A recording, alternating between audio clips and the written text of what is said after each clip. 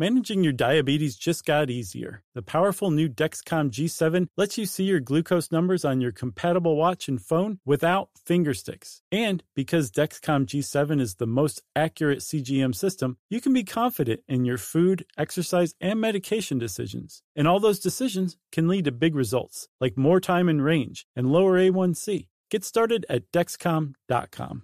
Dexcom data on file 2023. If your glucose alerts and readings from the G7 do not match symptoms or expectations, use a blood glucose meter to make diabetes treatment decisions. For a list of compatible devices, visit Dexcom.com/compatibility. Brought to you by the Capital One Venture X card. Earn unlimited 2x miles on everything you buy and turn everyday purchases into extraordinary trips. Plus, receive premium travel benefits like access to over 1,300 airport lounges and a $300 annual credit for bookings through Capital One Travel. Unlock a whole new world of travel with the Capital One Venture X card. What's in your wallet? Terms apply. Lounge access is subject to change. See CapitalOne.com for details.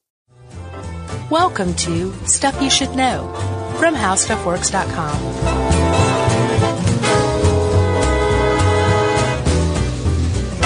Hey, and welcome to the podcast. I'm Josh Clark. There's Charles W. Chuck Bryant. There's guest producer Noel. There's Nikola Tesla. It's Stuff You Should Know. There's Johnny and Scott. Are those your imaginary friends? No, that was Sigmund, the sea monster. Did you watch that show? No. Once again, the brief cultural divide that spans between us. Was that from the 70s or early 80s? Yeah, it was one of the Sid and Marty Krofft shows. Oh, H.R. Puff and stuff. Huh? Yeah, Sigmund the Sea Monster and Johnny and Scott were his buddies. Yeah. And he was like he was a dude in a suit, I reckon, but he looked like a big blob of kelp. I'm sure it was total nightmare fuel. With eyes. That was cool. Sid and Marty Krofft, man. Oh, yeah. Their sensibilities scare me. Yeah, I went to the place once in Atlanta, they had down at the Omni, which is now Phillips Arena. Mm-hmm. They had Sid and Marty Krofft World or whatever, and I went down there once, and looking back now, it was like a drug-fueled indoor amusement park. You're like, why are there so many 20-year-olds here? Yeah, I never really put without kids. Yeah. Yeah, I'm sure I say this every single time that we talk about Sid and Marty Krofft, but you've seen the Mr. Show State of Drug-a-chusetts one. Yeah. God, I love that. That's one of the best. I mean, it's hard to pick out for Mr. Show, but that's definitely up there. Yeah, that's top 5, easy. Yeah. And that's Sea Monsters. Sea Monsters, they're going to get you soon. Is that from a show? No. Okay. It's from this show. So, Chuck, are you familiar much with sea monsters when you were researching this? Were you like, everybody knows all this? Sort of half and half. Yeah, I felt similar. There were a lot of things in here that I hadn't heard of, and the extra research we did too yielded some new insights. But one of the things that stuck out to me, and I guess is probably the thesis of this whole thing, is that we've been seeing sea monsters for millennia. We've been talking about sea monsters for millennia. Oh, yeah. And we still are. Like, have you heard of the Montauk Monster? Yes. Did you see pictures of that thing? Yeah, I remember when it came out. Oh, okay. Yeah. I just heard of it. Oh, really? Like yesterday, yeah. Oh, I feel bad for not sharing that with you. It's awesome. Yeah, in 2008, what was the beach? It was around Montauk. Yeah, but there was a specific beach, Ditch Plains Beach. This girl and her 3 friends found this washed up Montauk monster. And I think what's funny is there's a trend here in naming these things sensationally throughout history. Yeah. And we still do it. Because they could have called it like a decomposed raccoon, but they called it the Montauk Monster. Right. And the jury is not out. It is a decomposed raccoon. Yeah, they pretty much think so, but it's not like you can't prove that. But I mean, they have like a line of biologists from Montauk to Manhattan saying, it's a raccoon. It's a raccoon without its fur. Yeah. Which makes it look awesome. I've heard some other paleo zoologists say like it may be a sheep, though.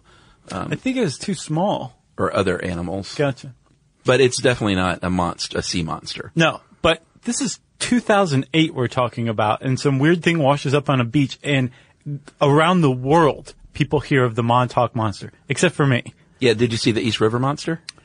I heard that one was a pig. Yeah, it's clearly a pig, but it's still kind of cool looking. But still, they named it the East River Monster and not a pig that was, I don't know how the pig got there. Right. The pig of East River or something like that. Yeah, it's probably like, somewhere in Chinatown, a pig was no good, and they said, go throw that thing in the river. That's what they do. Yeah. Also in 2006, there was one in Russia. I didn't see where, but on a beach, something washed up and they said, sea monster. Yeah. And it turned out to be a beluga whale carcass, greatly decomposed, but it looked weird. It didn't look anything like a beluga whale. But the point is still in the 21st century, whenever the sea spits something up, Yeah. we're like, this is a monster. Clearly, obviously, this is a monster. And then biologists come along and say, it's not a monster, but it's this weird thing. Or sometimes they say, this is new. Yeah. It's not a monster, but this is new. And this is the point, finally, that I'm trying to get to, is that the oceans, the seas, cover 70% of Earth's surface. Yeah. Right? That's a lot of hiding places. Sure. And I think humans have known and still know intuitively that there's a lot of stuff down there that we don't know about. We don't know what it is. But over time, science has replaced superstition enough so that while we still know there's stuff out there that we don't know, we don't think of them as monsters. So our mindset has changed somewhat. Yeah. But ultimately, the sea is this place of unknown organisms that we're still learning about. Sure. What's the 90 to 95% of the deepest seas are still completely unresearched and undiscovered? Well, James Cameron just took away a little percentage of that with his deep sea dive. He took away a bit of my soul with every movie he's made since Terminator 2. Oh, really? You like Terminator 2? I didn't see that one. Yeah, it was pretty good. Huh. Yeah, I think that was a good one. Have you not seen Titanic? Did you know that there was an alternate ending for it where they kept the diamond or no? Thought you meant where something like the Titanic didn't sink. Right. It worked out well in the end. No, Bill Paxton ended up getting in on throwing the diamond away. That's what it was. Yeah. I think. Speaking of recent sea monsters, though, which is not a sea monster, but did you see the footage of the anglerfish recently? That's another great point. Yeah. Some of these deep sea creatures look like creepy monsters. Right. I mean, the anglerfish is one of the scariest looking things I've ever seen in my life. Creepy. And it's real, though. It's just, science is, it's not like, oh, what is this thing? They know what the anglerfish is. Exactly. But they live so deep.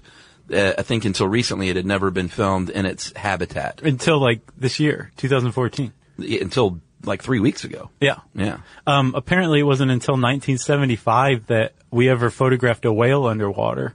Oh, really? Yeah. Interesting. 2006, I think, or 1976, we discovered the megamouth shark. Yeah.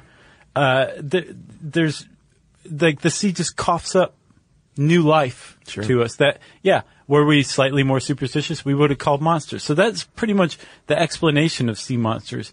But it goes back really, really far, and looking at the different kind of monsters we came up with really kind of reveals a lot about our mentality. Yeah, it goes back, pretty much since people were writing stuff down, somebody was writing about some kind of sea monster. The ocean has always just enthralled folks, I think. Yeah. The Mesopotamians had the goddess Tiamat. It was a sea monster. Well, she was their creator goddess originally. Yeah. So if you go far enough back in Mesopotamian lore, that's where the world came from. That's where the universe came from, was Tiamat, right? No. And then eventually, as Mesopotamia grew and evolved, she became what's known as a chaos monster. Yeah. And she was slain by a male hero and then the world was created from that. But originally she was just a benevolent creator goddess. Well, and we'll see as we go through here, not all of the sea monsters, it depends on the culture and the religion. Some of them were benevolent. I know the Chinese revere their dragons and sea monsters. Yeah. The Old Testament had its Leviathan. So it's even in the Bible. Right. And this is a question of mine, dude, don't you think that the Leviathan and Tiamat are one and the same? And in the Old Testament, it's the Hebrew God slaying the old Mesopotamian gods, saying, don't even bring that here. You created the world, I slay you. Yeah. I am God. Well, there's a lot of crossover with stuff from the Old Testament and other religions, and Some people take great offense to that. Others don't. What? That it's not. No, this is the word of God. Oh, sure. Period. Right. There is no crossover. That's just coincidence. Right. Yeah. 20,000 Leagues Under the Sea. I think Jules Verne, this quote is pretty cool. In 1870, he wrote that great book. And he said, either we do know all of the varieties of beings which people our planet, or we do not. If we do not know them all, if nature has still secrets in the deeps for us, nothing is more conformable to reason than to admit the existence of fishes or cetaceans and other kinds of even new species. To which the character receiving that monologue said, duh. Yeah, but it kind of plays to the point that if there are undiscovered things, they're always high in the mountains or deep in the jungles or deep under the sea, because people would have seen them. So it makes it exotic and sort of grabby as a means of religion or literature, Right. Lore. Right. Plus, Jules Verne was writing this is 1870 when he wrote 20,000 Leagues Under the Sea. So this is a time when a lot of the old myths and legends and monsters were being subsumed by biology. So that monster that you saw, that thing does exist, but it's not actually a kraken. It's an oarfish. It's a giant squid. Yeah. And here's, what it does and how it reproduces, and because it's being studied, it's not just being feared. Yeah. It's a good point. The Greeks and Romans, if you're a fan of mythology, there are tons and tons of cool stories about sea creatures and sea monsters, all kinds of monsters. Namely one, Cetus, named by the Romans, King Cepheus, had a wife named Cassiopeia. And they ruled Ethiopia, apparently. Yeah, and she said, you know what, my daughter Andromeda is more beautiful than all the sea nymphs. And of course, she's like, yeah, I said it. Yeah, and Cetus was like, all right, well, I've got a dog-like head and I'm part fish, and I'm going to come up and kill your daughter. Yeah. Poseidon went, kill Cetus. Yeah. And Perseus, of course, is always saving the day. So he apparently was flying back, carrying Medusa's head that he'd just chopped off. Oh, yeah. Flying around, and just happened to pass by, was it Persephone? Who was about to be eaten? Andromeda. And said, all right, I'll take care of Cetus on my way home. My sword's bloody already. Yeah. Harry Hamlin. Yeah. Isn't that who it was? Yeah. I never saw the remake of that. Did you see that? No. I didn't either. I just remember release the Kraken. Yeah. Was a buzzword. Yeah. That's right. Liam Neeson has a knack for buzzy movie lines of dialogue. Because that very particular set of skills was also a big thing for that he said 6 in months. 4 different movies. No, it was just in the one. Are you sure? Yeah, Taken. Yeah. That was a pretty good movie, by the way. Sure. Did not see the sequel, though. Taken 2, Electric Boogaloo. Yeah, I thought it was weird when he started breaking. Yeah. He's doing the worm. Yeah. But not even very well. I would have thought they'd get a body double who was a professional dancer. Well, he did not have a particular set of skills when it came to being on the cardboard. No. Chuck, we'll talk a little more about mythology and what it reveals about humans and sea monsters right after this. Hey everyone, the Easter Bunny is coming early this year. That's right, Easter is Sunday, March 31st. And with free in-store pickups, CVS makes it easy to get everything you need for brilliant baskets and happier hunts. You can find delightful toys, Peeps-themed egg decorators, pre-filled Easter eggs packed with goodies, and so much more. So hop to it and get your order fast with free CVS pickup. Visit cvs.com/Easter for details. Zigazoo has made me zigzag. What I mean by that is I swore I would never let my kids on social media, but now I'm setting them loose on Zigazoo. Before I found Zigazoo, I believed all social media was inappropriate for kids. But I feel great about my kids being on Zigazoo. Videos are moderated by actual people before being added to the feed. Zigazoo is a space for kids to post videos they've created and to share them with other kids just like them. And since there are no comments or messaging, you don't have to worry about mean comments on your kids' videos. And you need parental consent before joining Zigazoo. Bottom line, it's a space that prioritizes data safety for kids. Oh, but don't take my word for it. Zigazoo is KidSafe COPPA certified. So, weigh everything Zigazoo has to offer. Maybe you'll zigzag too. Zigazoo, a social network for kids. Download the Zigazoo app today.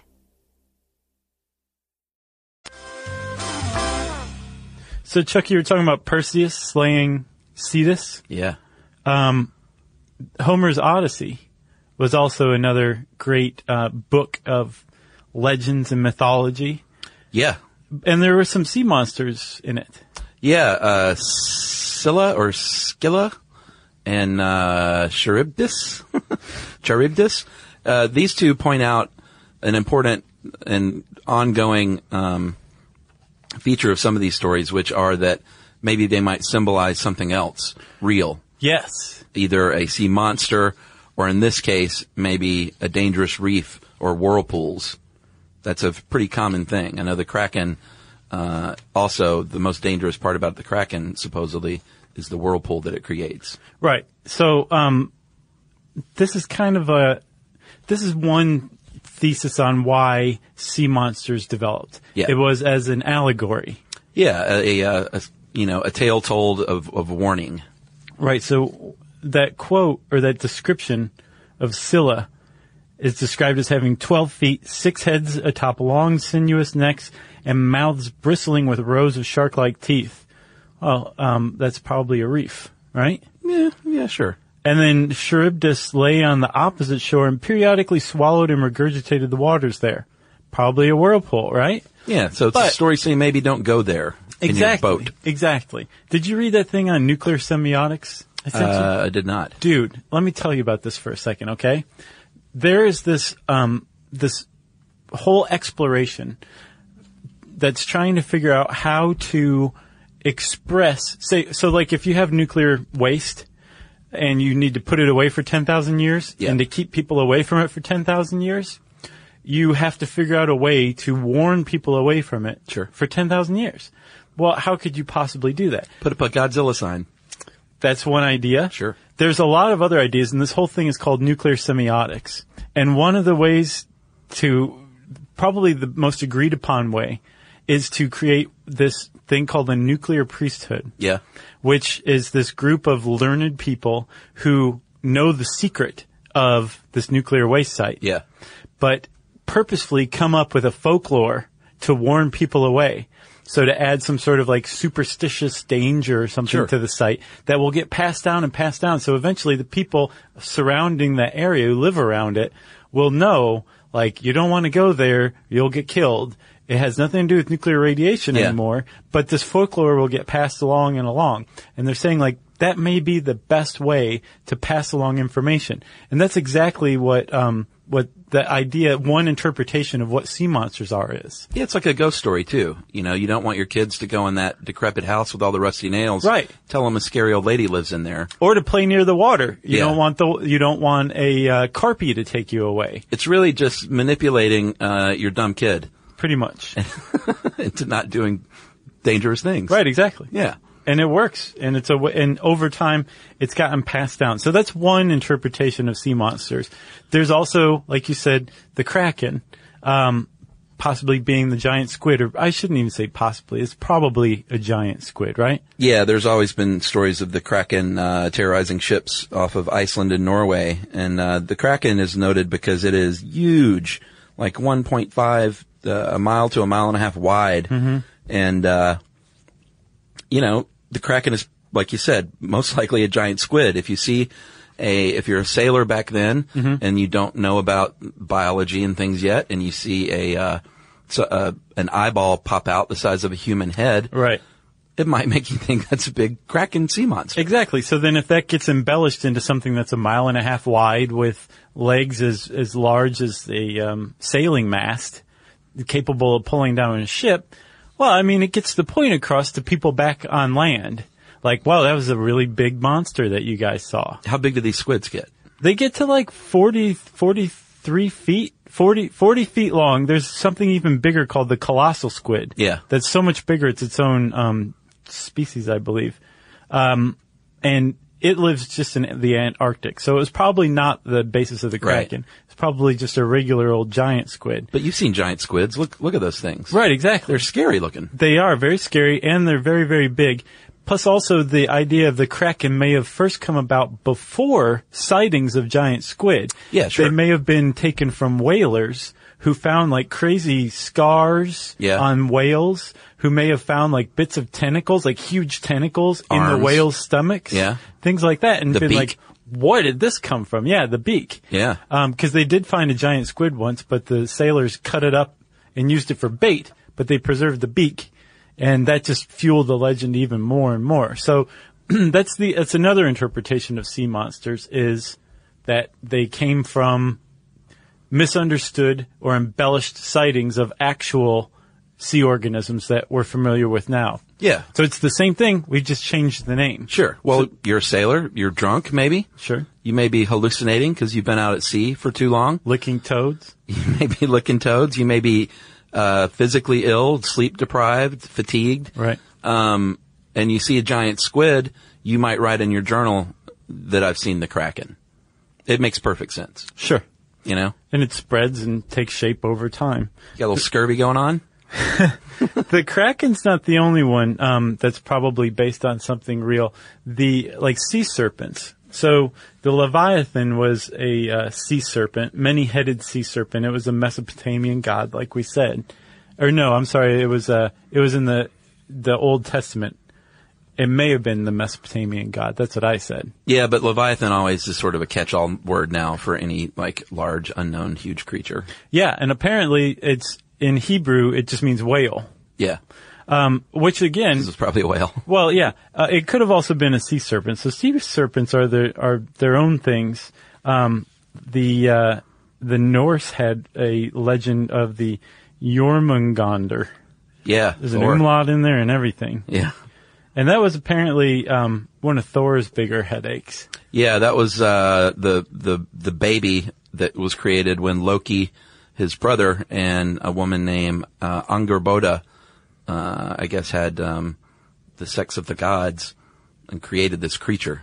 A sea serpent that wrapped around the globe. Supposedly. Yeah. Yeah. And that's just one example of a sea serpent, a huge sea-bound snake. And there's a lot of suggestions of what accounted for sightings of sea serpents. Yeah.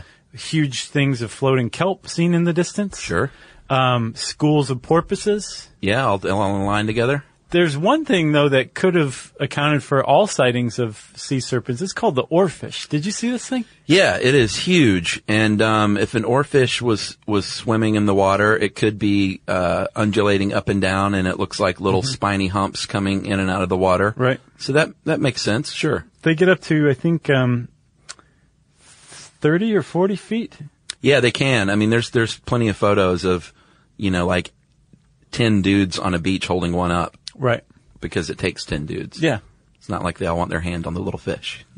Right, exactly. Yeah, yeah. And these aren't photoshopped either. There's all kinds of stupid fake pictures too. But oarfishes are huge, and they look like big, slimy, kind of serpentine fish. Yep. And then, Chuck, mer people were another kind of universal, I guess, sea monster myth. That's another thing that stuck out to me. Yeah. Is there are legends around the world from cultures that are separated by space and time that had similar stories. Yeah. Without possibly interacting. Yeah. So it makes you think that a lot of these people cited similar things. Sure. And came up with similar myths and legends to explain what they were seeing. Probably. The mermaid is, if you've seen Splash, you think, wow, what a neat thing to find a mermaid. But mermaids were not looked upon kindly because they would, and this article points out, they would, at their best, they would just forget that you can't breathe. Yeah. And drag you underwater till you die. And at the worst, they would do so on purpose. Right. And take the men down under the water and lights out for you, Tom Hanks. Yeah, sorry, Tom Hanks. Sorry for the rest of your career. His career was pretty lousy after Splash, wasn't it? Well, yeah. What? No. Daryl Hannah, though, in the movie she was not a bad mermaid because she, kissed him and gave him breath. Right. Well, it's the Hollywoodification of the mermaid legend. Ron Howard. Or like Ariel from Little Mermaid. Oh, sure. And that dirty, dirty DVD cover. Oh, yeah. Or I guess it was VHS cover. They probably corrected that before it went to DVD. Probably. Those Disney guys. Bored and, yeah, sure. Yeah, I get bored and blank. So, the whole mer creature had root in the Nordic areas and Scotland, which apparently there's parts of Scotland that are so far north that they consider themselves Nordic rather than Scottish. Oh, really? Yeah, Orkney, I think. Huh. And there's a whole part of Scotland that's underwater now called Dogland that was around 10 or 12,000 years ago. That's like this really fertile Neolithic artifact area. It's pretty cool. Yeah. Doggerland, that's what it is, not Dogland. So, they had their own things called Carpies, Chuck. And what's interesting about the Carpie is that Kelpie? The Kelpie. Yeah. I was thinking Harpies. Yeah. Or Kelpies. carp. Exactly. But this is not carp or harpies. They're kelpies. Yeah. Which are actually horses that live in the sea that can sometimes change into humans. So they're kind of mer creatures. Sure. But every lake in Scotland has a kelpie supposedly associated with it. Yeah. Including Loch Ness. And it wasn't until the early 18th century that Nessie became like a sea creature that we think of her today, when some dinosaur bones, plesiosaur bones, were found around Loch Ness, saying, well, this is what the Loch Ness Monster is. Right. Before that, it was just a kelpie. We could probably do a full show on Nessie just for the fun of it. Totally should. Has been pretty much disproven unequivocally, of course. Sure. Because there is no Loch Ness Monster. Yeah. But I just think things like that are neat. I mean, we did one on Bigfoot. It's more about just the legend and the lore around it. Exactly. I'd love to do one on Loch Ness Monster. Did you ever see the documentary that what's his name did, Werner Herzog? No, I didn't know he did one of those. It was, I think it was he did a mockumentary, but not like a Christopher Guest mockumentary, just a faux documentary. Waiting for Nessie? Yeah, Waiting for Nessie. Where it just looked like he was, I can't remember the name, but where he was searching for the Loch Ness Monster and saw, caught it on camera, but he made it seem real. I think it was Werner Herzog. Huh. It was good, of course, Sounds a little dishonest for Werner Herzog. Well, I don't think he was trying to pass it off. I think. I gotta see this. Yeah. I'll look that up. It may not be him, but someone did that, and it was kind of cool, because if you buy into it, then you're like, oh my God, there it is. Are you sure this wasn't like something on cable? Yeah, that was Herzog. Noel says it was Herzog. Okay. Yeah, I mean, it probably played on cable at some point. Gotcha. Yeah. Noel talks a lot more than Jerry does. So, Chuck, that brings us to our third interpretation for where sea monster legends came from. People finding dinosaur bones. Yes, and we'll talk more about that right after this break. Hey everyone, the Easter Bunny is coming early this year. That's right, Easter is Sunday, March 31st. And with free in-store pickup, CVS makes it easy to get everything you need for brilliant baskets and happier hunts. You can find delightful toys, Peeps-themed egg decorators, pre-filled Easter eggs packed with goodies, and so much more. So hop to it and get your order fast with free CVS pickup. Visit cvs.com/Easter for details. Hey Sarah, I loved that spring break vlog you posted on Zigazoo. OMG, you watched it? Yeah, it was edited so well. I think you're so talented. Social media interactions are only positive when you use Zigazoo. Zigazoo is the world's largest and safest social media network for kids. Your kids can upload their content and see what their friends are up to. With Zigazoo, they can create videos, enter to win prizes, and try out the latest dances and trends. There's no commenting, no text messaging, and everything is 100% human moderated. Plus, all community members are real, verified kids just like yours. There are no bots, trolls, or AI. Because Zigazoo is about one thing and one thing only, and that is fun. Try out Zigazoo this spring break and let your kids share your vacation vlogs and best edits with their friends safely. Download the Zigazoo app today. That's Zigazoo.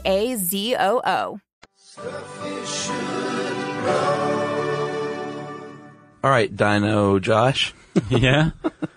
Let's hear it. Oh, well, so I said that Nessie became this kind of sea monster. Yeah. Around the time of plesiosaur, I believe it's what it was, skeleton was found around Loch Ness. They said, well, this must be one of Nessie's relatives. apparently that wasn't the first time that a dinosaur led to the idea of a sea serpent. You mentioned the Chinese having a legend of some sort of dragon, little tiny dragons that measured about 3 feet long. About a foot long. The Guizhou dragons. Yeah. They were basically marine reptiles called Chichosaurus hui. But they were lucky. Like, if you found one of these skeletons, you kept it because it was a little sea monster skeleton that you got your hands on, and it would bring you good fortune. That's right. And I know earlier we were talking about just the early explorers, and you can't fault some of these dudes because they were, as this one article you said, they were literally in uncharted waters. Yeah. And it was before the rise of science. And all they had heard were stories and folklore. And anytime if you ever see a map, a sea map, oceanic map from the 1500s, it's going to have some sea monsters drawn on it, even as just decoration. So it was a time when, before observational data came along, we pretty much, it was sort of like the internet today, you pretty much just rewrote earlier history books over and over. Right. Until they finally got a little smarter and say, you know what, maybe we should really observe something and then write about it for real. And this didn't really lead to anything more substantiated, Well, for a while, sure. But it was, they call it a transitional era in this article, which I think kind of sums it up. These were early scientists, early naturalists who were trying to get a handle on what the heck they were looking at. But they still perpetuated legends, like they might have a real creature. Like a whale. Right. And then similarly a natural biological illustration of a mythical creature. Right. Like a sea bishop. Yeah. So the sea bishop was this thing that was supposedly caught and taken to the King of Poland because it was this fish-like creature that had like a mitre and robes like a bishop. Yeah. And apparently it could also talk and refuse to eat. Yeah. And when it would make the sign of the cross and everything. And later on, somebody said, it probably didn't talk and make the sign of the cross. But if you look at a squid a certain way, sure, it looks a lot like, it's got the hat and some of its flappy skin looks kind of like the robes, So maybe that's where the sea bishop came from. Yeah. Simultaneously to this, we're talking like the 16th century. There was pretty much a widespread belief that whatever you found on land had an analogy in the sea. Catfish, dogfish, seahorse. All that stuff. Yeah. And in some cases they were right. Like there are catfish, there are dogfish, because we call them that. Yeah. Sea monkeys. Right. The seahorse too. Yeah. But all that kind of, it was a rough time for science. It was still getting its footing. Well, yeah, because, like you said, things were mistaken. Like a whale and a walrus might be a monster when it's just a whale or a walrus. And there were all kinds of tales that, when it's repeated over and over, you get the sense that it's just one of those like urban legends back then. Right. I guess it wasn't urban back then, though. What would it be? Just a seafaring legend? Yeah, exactly. Yeah. Of whales being mistaken for islands. And like a ship will land on the whale and build en route down, basically get off the ship and build a fire. And then the whale, I guess, who's just chilling out at the surface says, hey, there's a fire on my back and I'm going to take your boat underwater and swallow you whole. Sorry, I'm a whale. So beware of the, whatever they called that, whatever culture called that particular whale. Exactly. Now we just call it a whale. And again, it was probably land on their backs. It was an embellished story. But it was based on a sighting of a whale before they called it whales, and back when everybody lied about everything they saw. Another culture that found dinosaur bones and created their own legends were the Lakota and Dakota Sioux. Yeah, sure. They came up with something called the Untahila. Untahila? Yeah, I think that's about right. Sure. From dinosaur bones found around the Missouri River. Yeah, and that was a water creature. Yeah, well, they were very evil water serpents that would eat anything, including one another. Yeah. And so the Thunderbirds would come and do battle with them. Thunder beings. Yeah, but I looked it up. It's basically Thunderbirds. Oh, okay. Gotcha. Yeah. What they knew is that it wasn't a Tatanka. That's a buffalo, right? Yeah. They were pretty sure. You know, that's apparently where the legends of the Cyclops came from.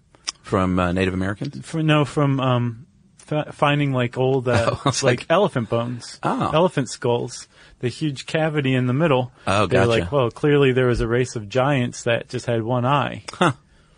No, they were elephants. You know, we often joke like they were dumb back then. Of course they weren't. They were just trying to figure it out. It's like to make stuff up. Sure. They didn't have TV or anything back then. And like we said, They a had lot of the stuff was legend to keep, you know, boaters from going in maybe a particularly dangerous part of the sea. Right. Or to keep the children away from the water. Yeah. And like the ghost story or the nuclear, what's it called? Oh, nuclear semiotics. Nuclear semiotics. Man, everybody, go look that stuff up. Actually, Roman Mars has a 99% invisible about that one. Oh, cool. Yeah. Nice. Nuclear semiotics. Pretty neat. And effective, I imagine. We'll find out in 10,000 years. I guess so. What else? You got anything else? I don't have anything else on sea serpents. Just take a look at the anglerfish video. Yeah. And tell me if you came upon that. And see, we also didn't point out that this was before not even deep sea exploration. Like, this is before underwater exploration. Right. People were just riding around on the top of the ocean. Yeah. So we're fascinated with it, and we've gone to the depths that we can attain at this point, which is pretty deep. I wish I would look that up. I don't know how deep we can go. How deep James Cameron can go? Oh, he goes deep, buddy. But think about back then, man, when they couldn't, like, you know how scary that would be? Right. When these strange creatures are like, you see a giant squid. You know, yeah, and you're just partially seeing it. If you can't see it underwater, you have no idea what you're looking at. Yeah, this is before the diving bell even. Like, there was... Or the butterfly. That's right. Yeah. You like that one? Yeah. I finally saw that movie, by the way. Hardcore, man. That's good, though. Yeah, really good. If you want to know more about the diving bell and the butterfly or about sea monsters, you can type those words into the search bar at howstuffworks.com. And since I said search bar, it's time for listener mail. I'm going to call this Opa, which is German for grandpa. I thought it was Greek for, like, good times. Well, maybe. I don't know. Really? Yeah. Opa. Well, I'm sure those are just three letters together. Might be something in Greek. But like my brother-in-law, Karsten, is German, and his grandfather was... his father. Yeah, his grandfather was Opa, but his dad was native German, so my nieces called him Opa. As does this lady's. I'm writing in specifically about your whaling podcast. Oh, how appropriate. With a family story that Lucy relates. My great-grandfather Opa left Germany when he was 14 pre-war to work as a sailor, came to the U.S. and was a member of the U.S. Coast Guard. One day he was part of a team that was clearing a harbor of some old sunken ships. To do so, they used the sophisticated method of throwing dynamite into the water to blast the wood apart and then gathered the debris. His team rowed out in a 14-foot rowboat to gather up the wood shards and noticed the blast had killed the fish. They floated to the top, so the crew brought them in to the boat as well. Waste not, want not. Sure. As they were going about their business, they came across a 16-foot hammerhead shark that had floated up. Clearly, it would be a great source of food, so despite their small boat, they pulled it aboard. I think you see where this is headed. No, I do. Well, as it turns out, the blast was strong enough to kill small fish, but only stun larger animals. The shark slowly started to regain consciousness in the rowboat, and being confused and out of water, was not pleased. It got to the point that it was thrashing about in the boat, threatened to destroy the boat and likely injure or kill the crew members. So in the midst of this chaos, they were able to flag down a sailor on a larger vessel who proceeded to shoot the thing to death while it was still in the boat. All of the crew members were safe, and they still got to feast on hammerhead shark, but now had a much more exciting story. And you mentioned in the whaling podcast, old-timey whaling, crew members were deployed in small boats to get the whale and were often injured and killed. I thought you might find this interesting. And I was hoping that you could give a shout-out to my sister Rachel, who turned me onto your podcast in 2009. She lives in France, and we don't get to see each other frequently, but whenever we do, Josh and Chuck always come up. That's us. So that is Wendy Bear. She is a registered dietitian. And Wendy and Rachel, thanks for listening and for spreading the word and for being sisters. Way to go being sisters. Yeah. Thanks for writing in, Wendy. Yeah. Yeah, thanks, Wendy. And Chuck, This is our last episode of 2014. Oh, man, the longest year. So we want to say Happy New Year, everybody. Yes. And I want to say happy birthday to my sweet and lovely wife, Yumi. Happy birthday to ya. Happy birthday. That's the rights-free version?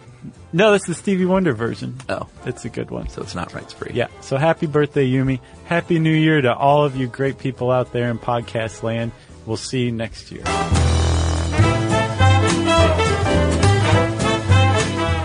For more on this and thousands of other topics, visit HowStuffWorks.com.